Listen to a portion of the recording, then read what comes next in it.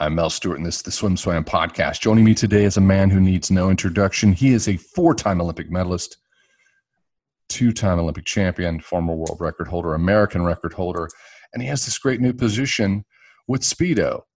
And he's going to be heading up their philanthropic arm, and it's a perfect match for a man who was a Speedo athlete. Today we are talking to Cullen Jones. Gold medal Mel, thank you for having me back.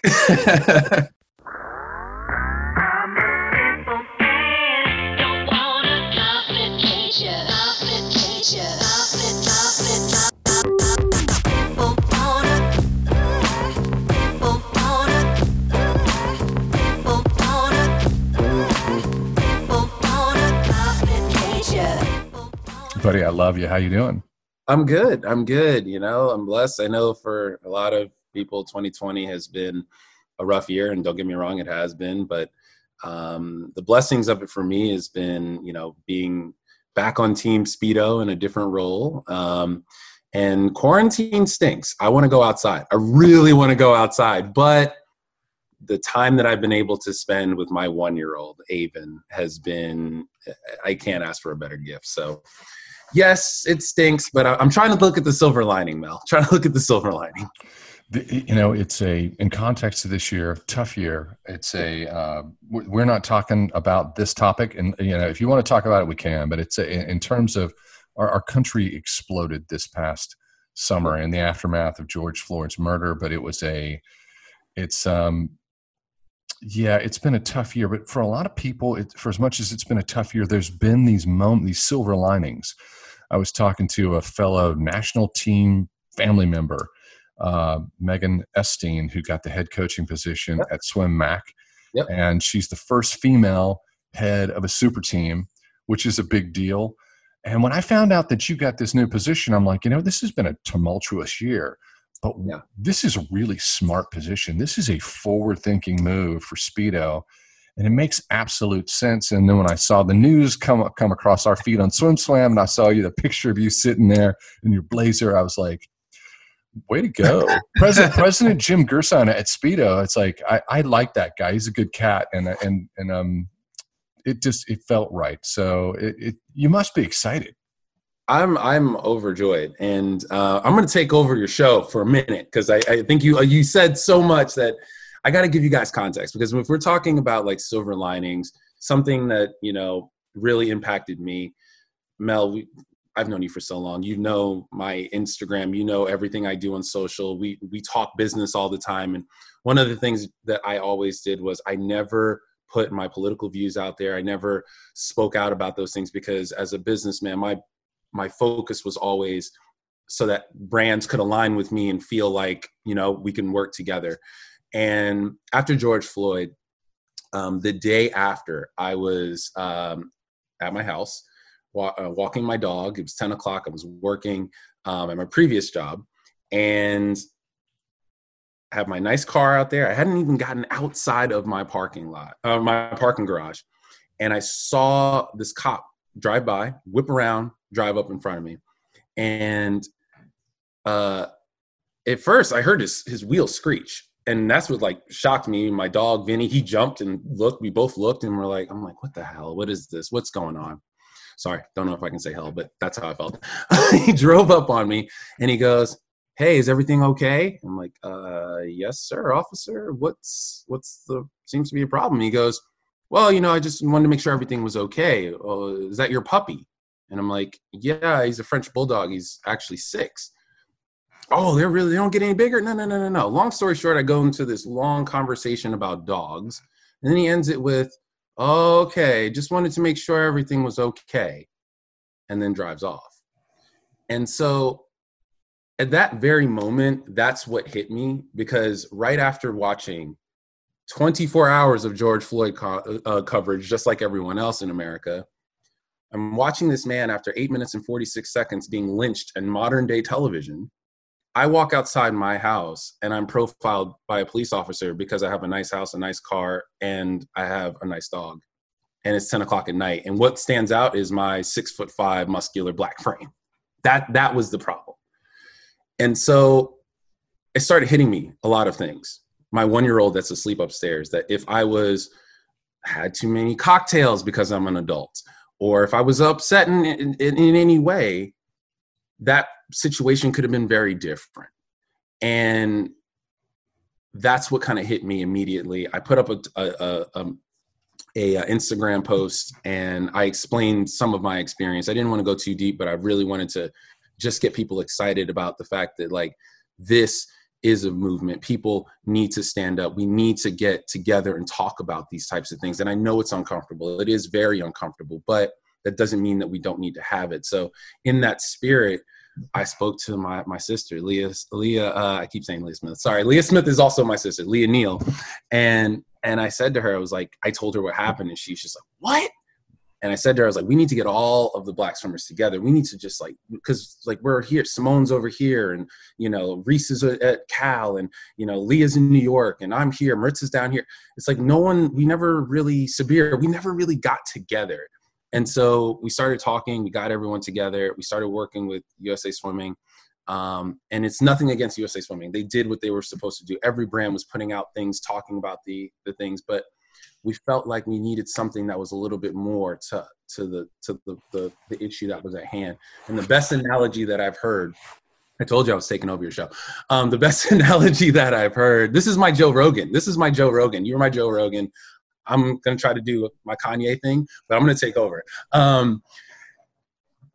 I knew that like with all of us together, we could do something really big. And I know that the best analogy that I've seen is, you know, a fire department. All the houses are the fire department's number one importance, but it's the one that's on fire is the one that they'll pay attention to the most. And then the Black community, that house is on fire. So when you put up an All Lives Matter post, don't get me wrong, you're absolutely right. All lives matter. I agree with you 100%, but it's our house that's on fire. We need the help. We just watched a man get lynched for 8 minutes and 46 seconds. And so we talked to USA Swimming, and within a week, they were like, is this good? Is this? And USA Swimming, our national governing body, which I don't think I've ever seen, and this is all under Tim Hinchy and Shayna Ferguson and everyone there, this new leadership, I have never seen in the past our athletes in swimming have a voice within swimming the way that we had a voice that day when they put out 7 Black Lives Matter in that post. And it made us feel so much better about being a part and representing this country, because Mel, we put medals up for Team USA, and we want to feel like our national governing body is supporting us.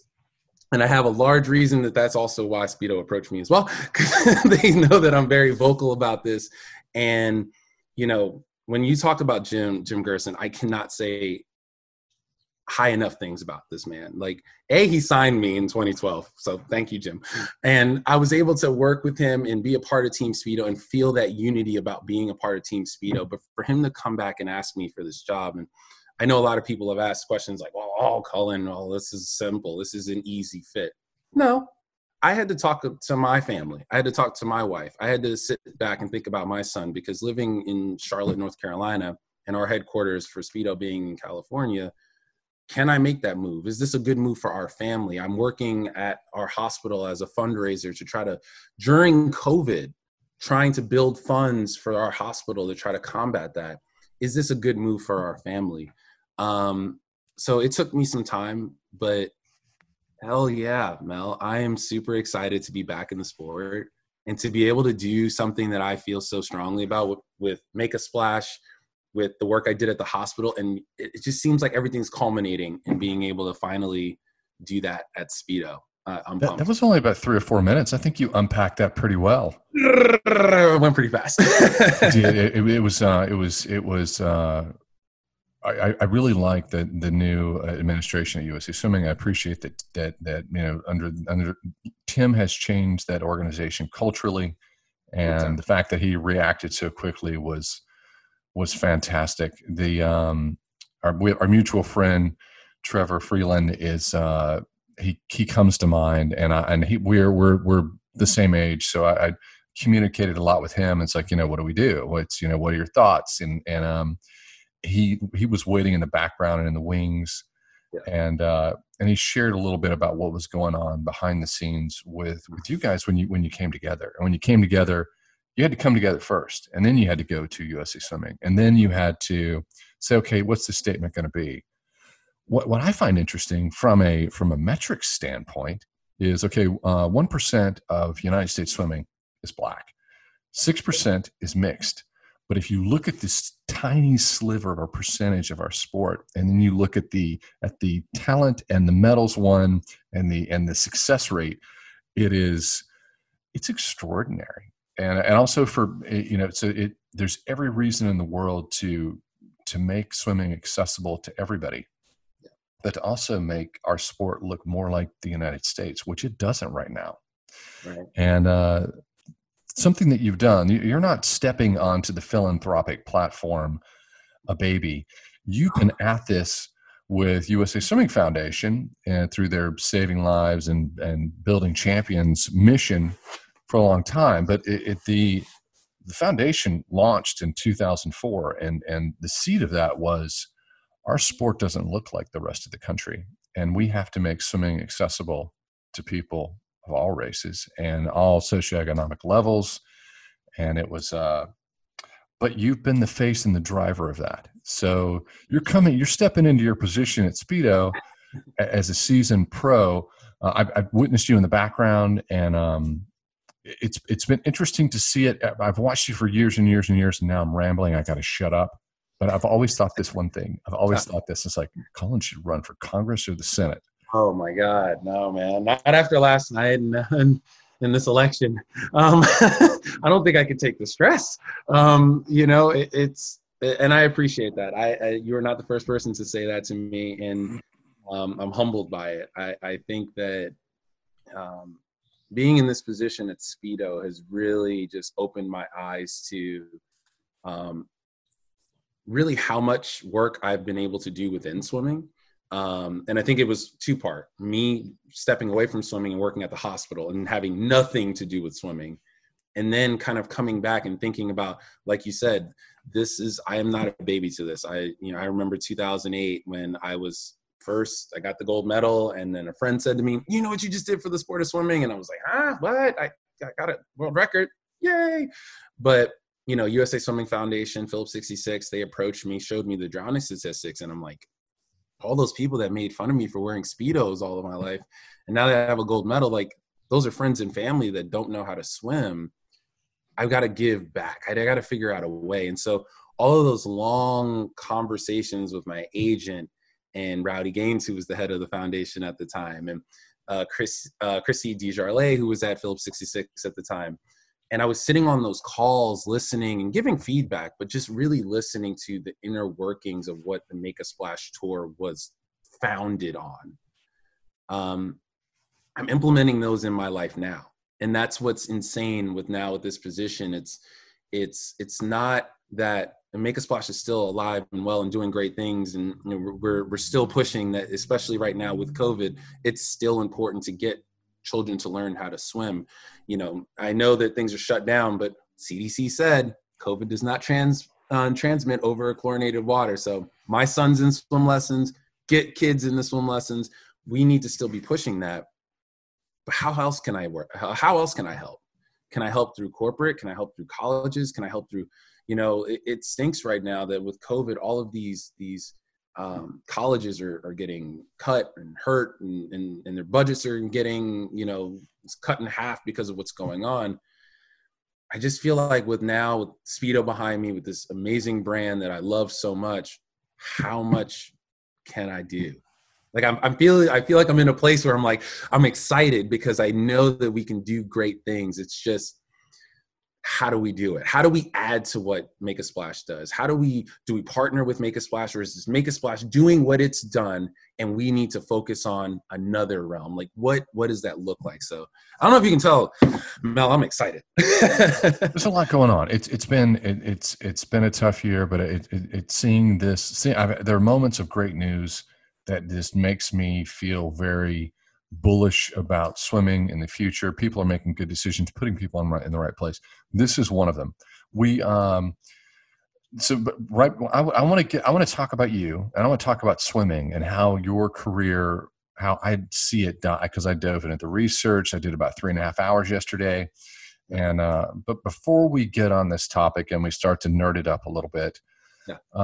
at what point in time, I know that this is a new position with Speedo and their philanthropic arm, but at what point in time will you come back and tell us exactly what you're doing? And you have kind of a rough, I don't want to pin you down on dates, but like when does that kick off? I've been sworn to secrecy by my team over at Speedo, so I can't tell you guys too much yet, but we have something in the works coming up. It is going to be next year, the first quarter of the year. I would say let's look at about February, March area. And thank you, Mel, for allowing me to come back on to share the great news that we're doing over here at Speedo, and I'm excited about it. So that's all I can tell. I can't. Sworn to secrecy. Okay, we have one more lifestyle question. Sure. About Cullen.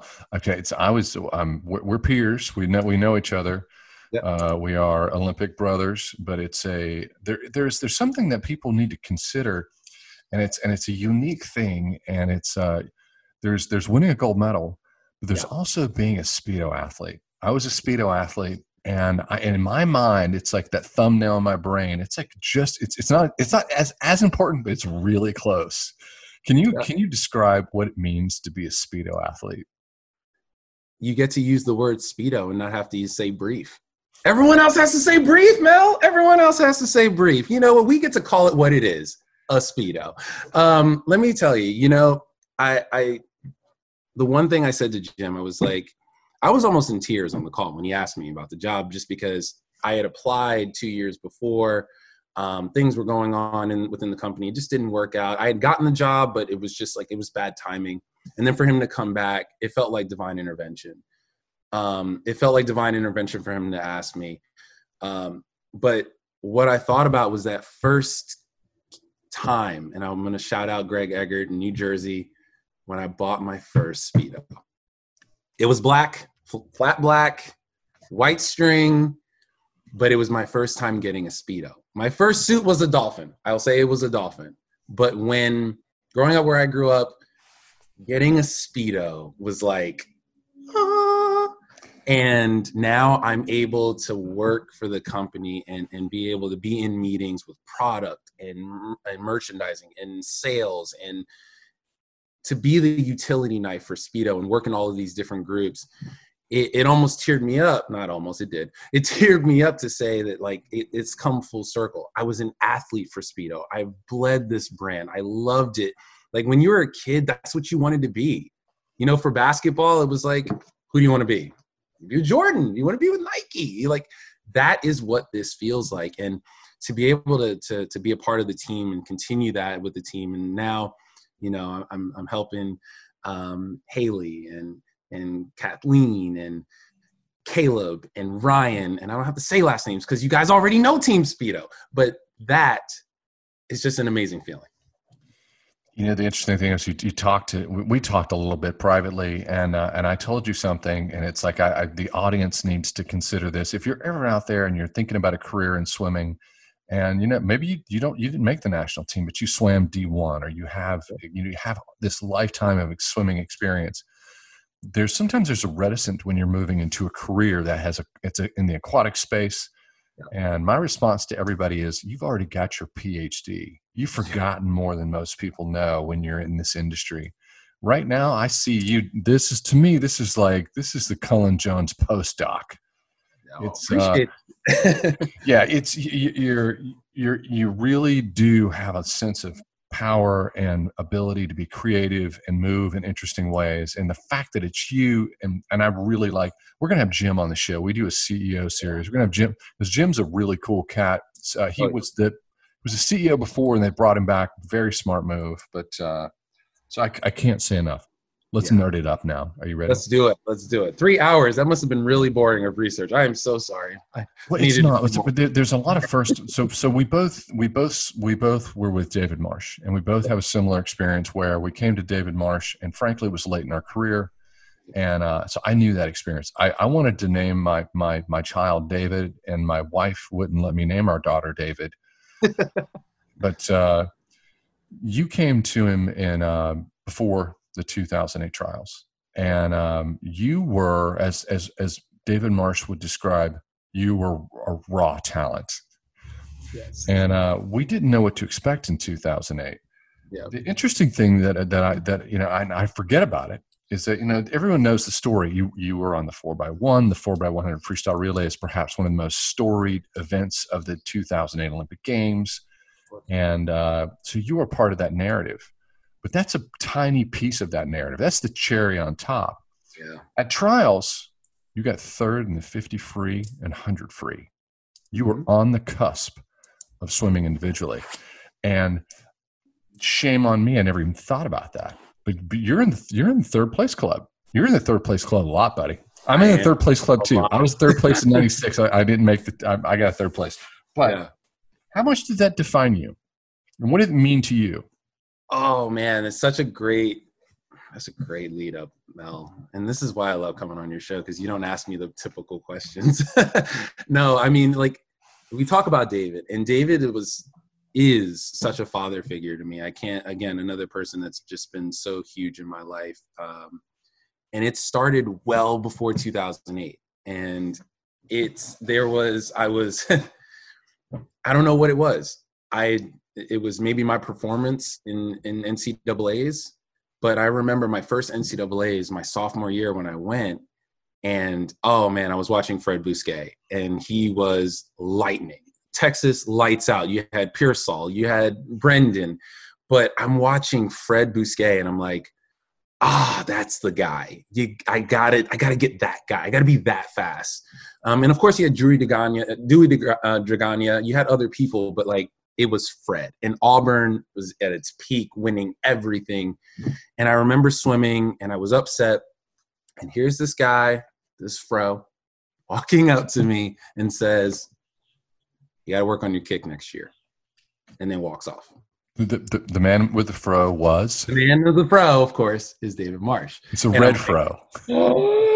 And I'm like, yeah, of course, because all the guys like painted their hair like gold or no, auburn or orange at the time. But yeah, like he comes up to me and says that to me, and I'm like, oh my God, like, okay, that's what I'm doing next year. So I worked on that. And then the next year, my junior year, he goes, "You've been working on that. You got to work on your start." And then walks away. And I work on that the next year. And I put it all together my senior year. I end up winning the 50 freestyle. And I beat one of his swimmers, Cesar Cielo. And he walks up to me and he goes, "Great job. That was amazing." Yeah. And, just being able to win at that time it obviously blew my mind. I was excited because like the thought of becoming a professional was, it was clear. It was golden. And it was the year that I would say the only other year of athletes coming out of college that were bigger was the year where Simone and Caleb and oh my God. Ryan Murphy's coming out. All of them are coming out of that same year. The year that I came out was Grievers. It was me. It was Lochte. And so it was a big year. Katie Ledecky was also coming in. Sorry, Katie. I love you, girl. But all of us were coming out. And so finding the place, like where are people going? Where are people going? And finding my place was very important to me. And when I got that 50 freestyle, I knew that like at that point, being a professional athlete and for swimming was real. I could do that. In 2008, I was still swimming at NC State, and I felt like I personally was in a rut. It wasn't the coaching. It was me. It was just like I was used to it. And I remember calling the national team coach, Mark Schubert, and said, I'm not going to make this team. And now in 2007, I'd gotten second at Worlds. I was on the world record relay. And I said to him, I don't think I'm going to make this team. And he's like, "Well, what's the matter?" I was like, "I'm in a rut. I don't know what to do." He goes, "Well, who do you trust?" David Marsh. And he goes, "Well, he's in Charlotte, 2 hours away. Go down and see him." This is in April before trials, 2 months before trials. And I'm making a shift. I literally that night hadn't told my coach, packed my car. Luckily, my cousin was living in Charlotte at the time. Again, divine intervention. And I move in with him and his wife in this small room. And I go to practice the very next day. with not at the time Team Elite, but Team Elite. And for that 2 months, David was like, okay, we got to work on your tempo. And I was like, my what? And he goes, oh my God, this kid doesn't know what tempo is. And he means raw, because he had to teach me all of these things that a lot of the swimmers that he taught, he already knew. They already knew what was going on. And I was literally a sponge, just taking everything in, working my face off, never missing a practice, doing everything I could, because I knew that, yes, the year before I was at Worlds and got second. Yes, that Olympic trials, everyone was paying attention to me. I had to show up.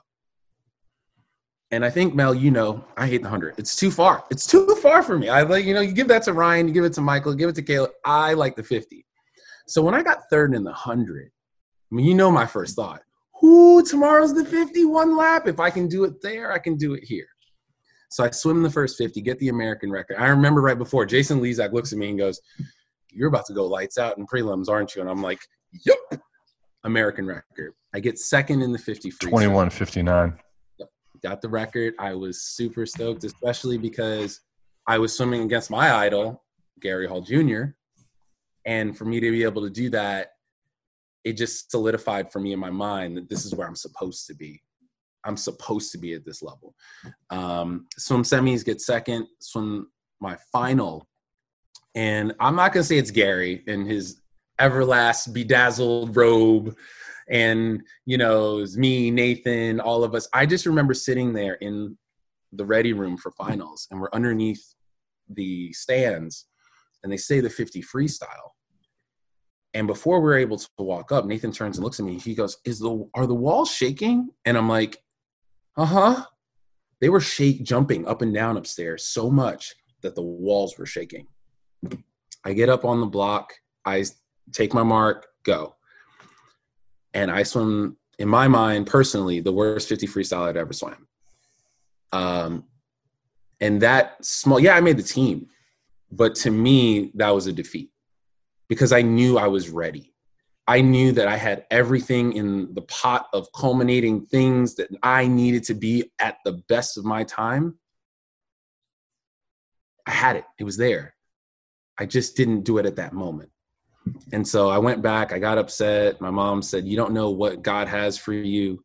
You made the Olympic team. You don't even know what's coming, but the team is going to need you. And I said, okay, Mom.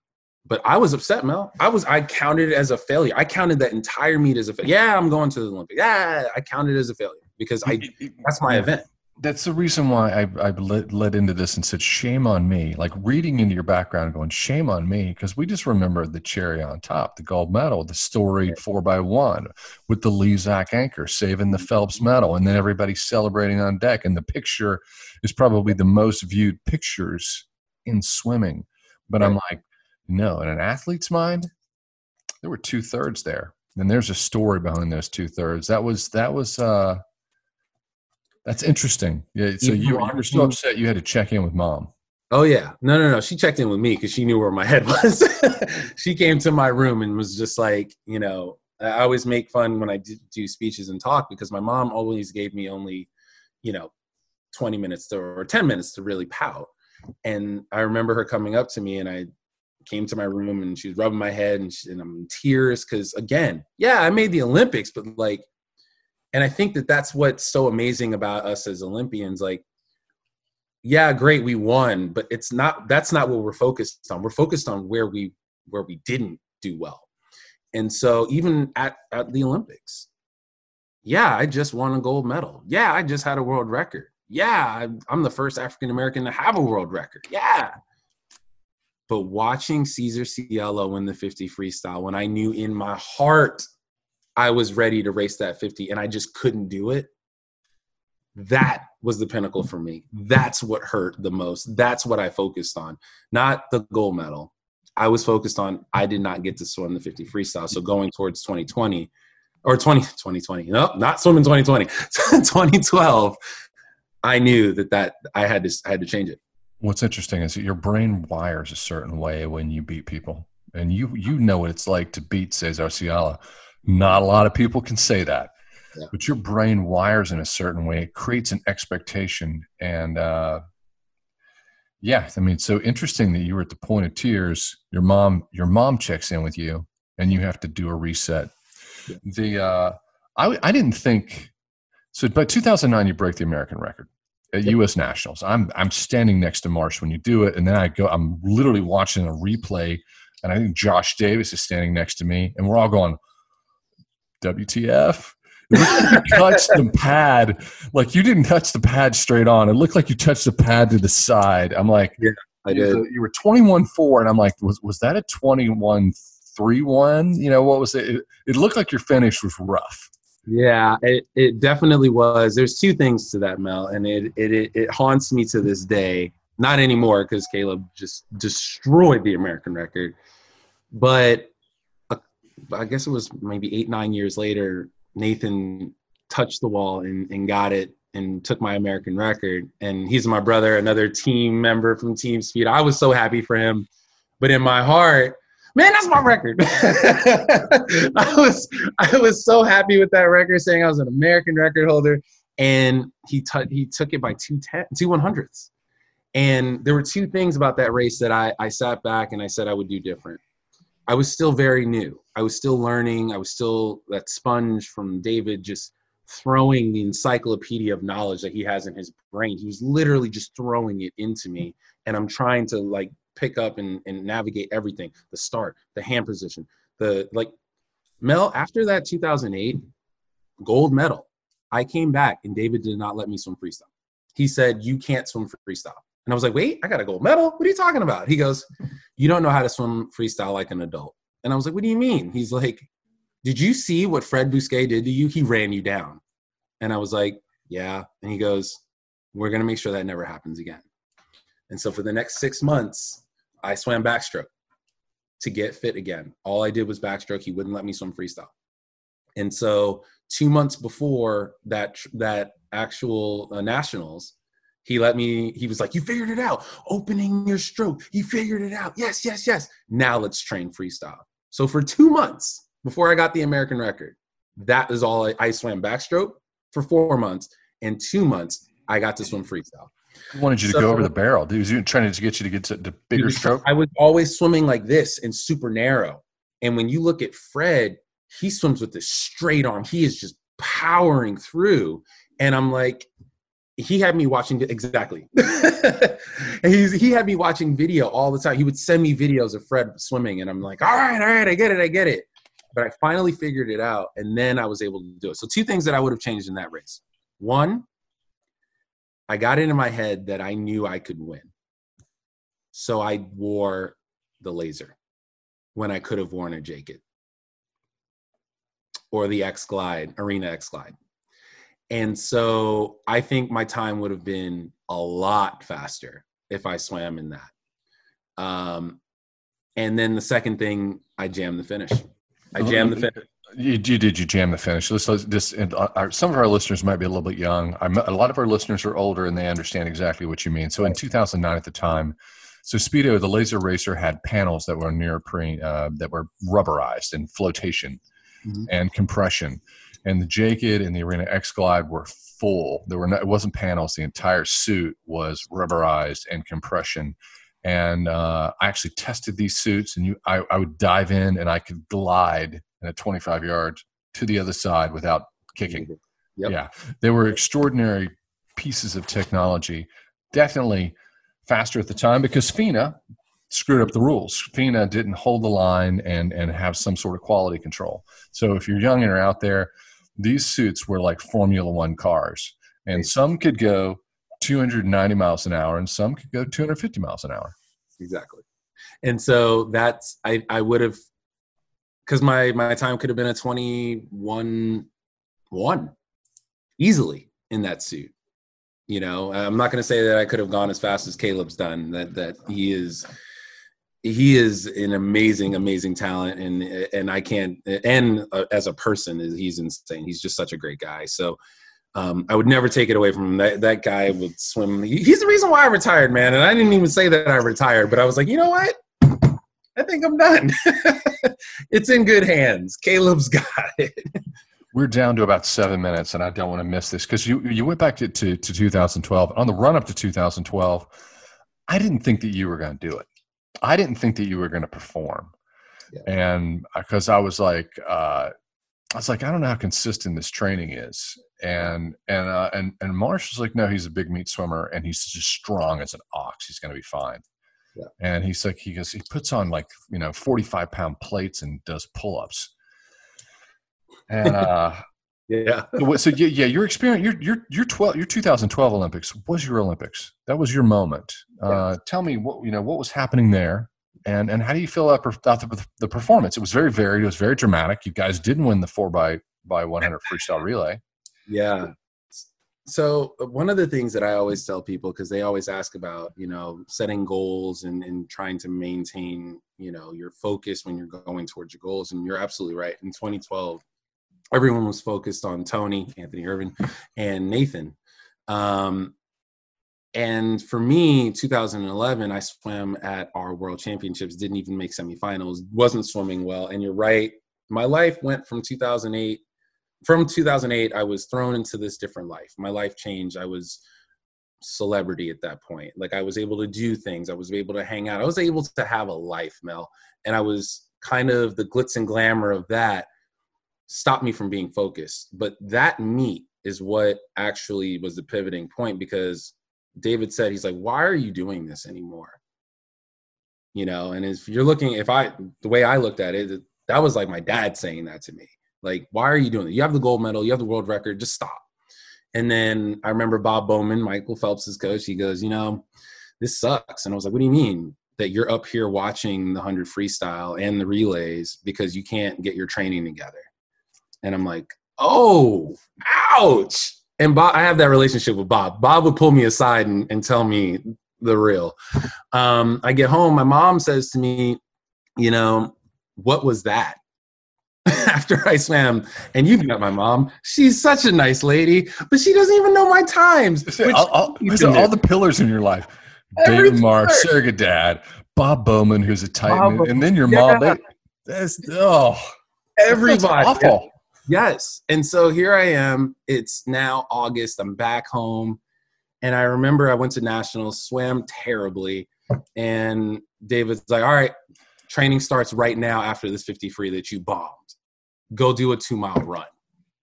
And on that 2-mile run, that's when my mom called. And I was like sitting there and I'm like upset and I'm just running and tears in my eyes. And I need to make this very known, because I'm speaking to the whole swim nation, my brothers, sisters, however you self-identify. I want you to know I love everyone that I race. They are friends. I am friends with them. Cesar Cielo is a friend of mine. I am friends with Fred, all of these people that I race. When we're behind the blocks, there is ice in these veins. But other than that, we shake hands. That is real. That is real love. But Cesar said something, and I forget the news outlet that picked it up, but he said it would take a natural disaster for him not to win the 50 freestyle. Okay, Mel, that's what did it. When I saw that, it wasn't David, it wasn't my mom, it wasn't Bob, it was his confidence that he was going to win. And if my friends, family, everybody knows, don't poke the wolf. Because I went to NC State. I'm not a bear. I'm a wolf. Don't poke the wolf. So I went back to training. That's all I did. I started swimming, and I knew that no one was going to be paying attention to me. So when I went to trials, everyone was focused on lane 4 and 5 because Tony and Nathan are there. And from lane 1, I'm out, smoked that first 50 of the 100 freestyle. I remember hitting the wall saying, I'm in front of Nathan. Oh my God, this hurts so bad. My whole body was just burning because I worked so hard, but I was like, I'm making this team. I shoot back to the wall. I get second in the 50. I get first in the 100. I get second in the 100, first in the 50. And I'm able to go to the Olympics and be the premier sprinter swimming both events. And so the 100 didn't go exactly the way I wanted it to. I kind of got stuck in a rhythm, and it just didn't go as well as I wanted. The relay, yes, didn't go exactly the way we wanted. The French came back and took it back from us. But I knew my performance. I was happy with my performance. I swam like an adult, as David would say. I swam well. The 50 free, that one hurt. That one hurt. And this is what I tell everyone when I say my focus was always to beat Caesar because of what Caesar said. I never said that I wanted to win first place. I said I wanted to beat Caesar. So when I touched second and I beat Caesar, yeah, I got my goal. I never said I wanted to win. And so when Flo hit the wall, it hurt. It stung. And I remember going, because I knew I won. I knew I was ahead of Caesar. And I touched the wall. I was like, yeah. And I remember looking at my mom and she's like, you better smile. And I just started smiling and I'm like, yay, second. It hurt. But at the same time, it was one of those moments, and you're right, it was my Olympics. I swam a 47.6 in the prelim relay of the medley relay that morning, solidifying in myself, in my head, that I can go 47 easy. So I was very pumped at that relay, or that whole meet. And I would say next to 2017 coming back with a new brain, swimming with NC State, that was my moment. Winning 3 Olympic medals. I know it's varied. It's always a varied story for everybody. These are it's an emotional roller coaster. But when you coming off of winning a gold in your first Olympics and then following up with 3 medals, there's something magical about a 3 medal, and I can tell you what that magic is. If you win 3 medals in an Olympic Games, and you won a gold from the previous one, what you get paid as an ambassador and a star. It's very, very different. It changes. It changes, and it's a good thing. But you earned it. I have to share this one little insight. My wife Tiffany is a co-founder of Swim Swam, and she follows it. She's a non-swimmer, but she follows the sport closely. She has a background in the entertainment industry. But we were so excited at trials in 12, and she looked at you and she goes, he's going to go fast. I go, I know, I can see his cheekbones. She goes, right, you can see his cheekbones. Because in those intervening years, when you were enjoying your celebrity life, I wasn't seeing those cheekbones, man. I was like, he's not lean. He's enjoying himself too much. To your point, I definitely yo-yoed when it came to diet and getting right and being right for stuff. And so I honestly, it was something I struggled with, but as David always said, you're a boxer. You're a boxer when it comes to swimming. And I was never Nathan Adrian. Nathan, he can maintain. He'll maintain that, his diet, his stroke, everything is just so perfectly balanced and maintained when it comes to how he races, his ethics towards swimming, which is not only why I think he's been in the sport and just doing so well, it's how he's been so consistent.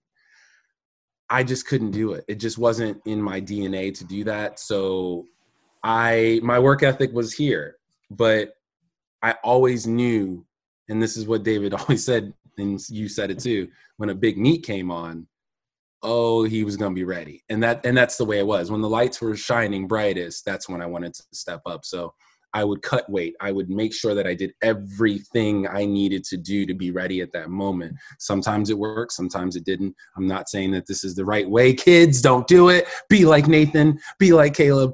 But for me personally, I think that's what kept me in the sport as long as it did, was because I gave myself that break to have cake and pizza and things. But I knew when I needed to cut it off, I was disciplined enough to do it. We're down to our final 2 minutes, and this, this is the elephant in the room. It's the most true statement. It's the statement that everybody who's ever won an Olympic gold medal wish they could say. Yeah. And I'm striving for it. I'll put it in this context. You win Olympic gold, and or 2. We both won 2. I won 2 too. Yeah. But you win. But if you win an Olympic gold medal, you want your career post swimming to be equal to or greater than what you accomplished as an athlete. And I'm trying to do that, and with our business. But you've achieved that. You've done that. That's something that a lot of folks can't say that. But I think that your impact out of the water is going to be bigger than your impact in the water. You had to do it in the water first to be in this position. But it's so your legacy is going to be written about this second chapter. Do you think about that? What does that mean to you? That's deep, Mel. I mean, definitely it's something that I think every day I'm still trying to think about how that is forged. And it's something that Eddie Reese said to me he said to the team in 2012, and everyone knows he's the godfather of swimming, or one of them, I will say, because there's a few. But he said to the Olympic team, he goes, you know why I know we're going to win this Olympics? And we were sitting there, we're looking at all these other teams that have all these stars, and we're like, what do you mean? He goes, you guys aren't here after trials because you guys like to win. It's because you hate to lose. And if I can tell you anything about two of my brothers, Michael Phelps and Ryan Lochte, when I play cards with them, they hate to lose. So hating to lose is my motivation. To me, I'm always looking to the next thing, to how can I push it to be more successful? How can I be successful in these different realms? So now that I'm at Speedo, it's like, how can I be successful within Speedo? The same way that I looked at that Olympic gold medal in 2008 is, yes, this is great, but my weakness was the 50. Yes, this was great that I got second place, but it wasn't first. I hold myself to that standard. So I think I'll be 80 years old in hopefully a really nice home with my son married to whoever he chooses is worthy, and telling my story. I think that's my moment when I'll say I'm done. But until then, I keep pushing and forging, Mel. I'm looking at what I'm weak at and trying to fix that.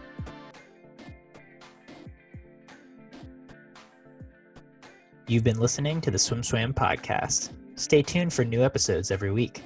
You can take Swim Swam podcast on the go by subscribing on your favorite podcast platform. Look for links in the description below, and be sure to subscribe to our YouTube channel for more videos as well.